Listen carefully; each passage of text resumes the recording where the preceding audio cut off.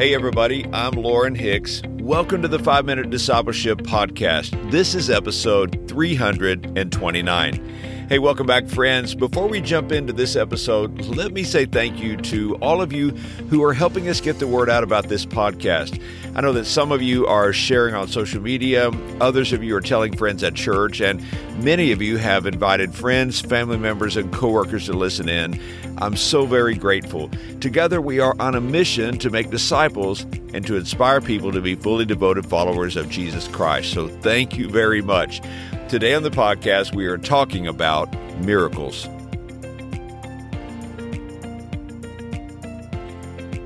In his book, Do Miracles Happen?, author Max Lucado tells the story of Pastor Dwayne Miller. Pastor Miller served at a small Baptist church in Brenham, Texas. He awoke with the flu one Sunday morning. His throat was like sandpaper and his voice was very raspy. Each syllable was painful to speak. The flu soon disappeared, but his windpipe remained ablaze and his voice reduced to a raspy whisper. His throat felt constricted as if someone were choking him. For all practical purposes, Miller's voice was gone. No longer able to preach, he resigned from his church. He eventually landed a government job researching records, a position he then lost because his inability to speak meant that he could not testify in court about his findings. Insurance stopped covering his treatments, and he faced thousands of dollars in medical bills. He said, "For the first time in my life, I felt utterly useless. My income, my future, my health, my sense of well-being were all suddenly beyond my control. It was a terrifying and humbling experience." Over 3 years, Miller was examined by 63 physicians. His case was even scrutinized by a Swiss symposium of the world's leading throat specialists. The diagnosis? The flu virus destroyed the nerves of his vocal cords, rendering them limp. When Miller asked about his prognosis for recovery, a doctor told him, 0. Despite Miller's protest, his former Sunday school class at First Baptist Church of Houston, Texas, asked him to teach. A special microphone was used to amplify Miller's soft, hoarse, croaky voice, and the class agreed to endure the grating sound because of their love for him and his teaching. Ironically, his text was on Psalm chapter 103, where the 3rd verse reads, "God heals all your diseases." Miller said later, "With my tongue I was saying, I still believe that God heals, but in my heart I was screaming, but why not me, Lord?"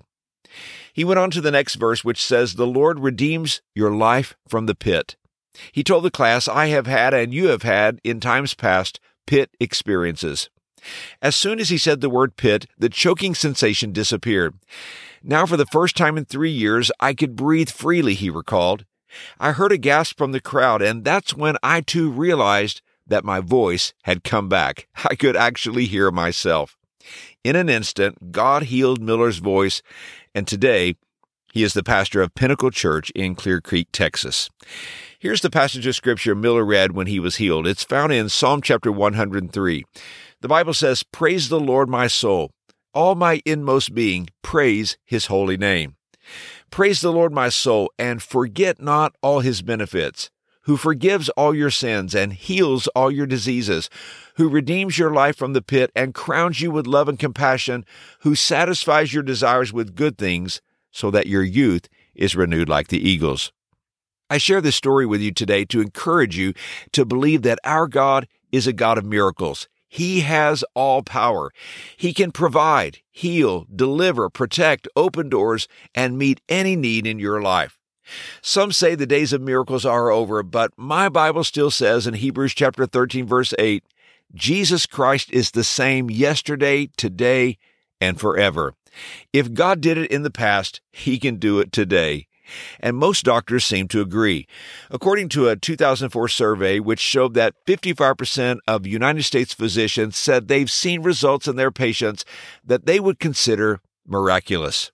Furthermore, 3/4 of the 1,100 doctors surveyed are convinced that miracles can occur today, a percentage that's actually higher than that of the United States population in general.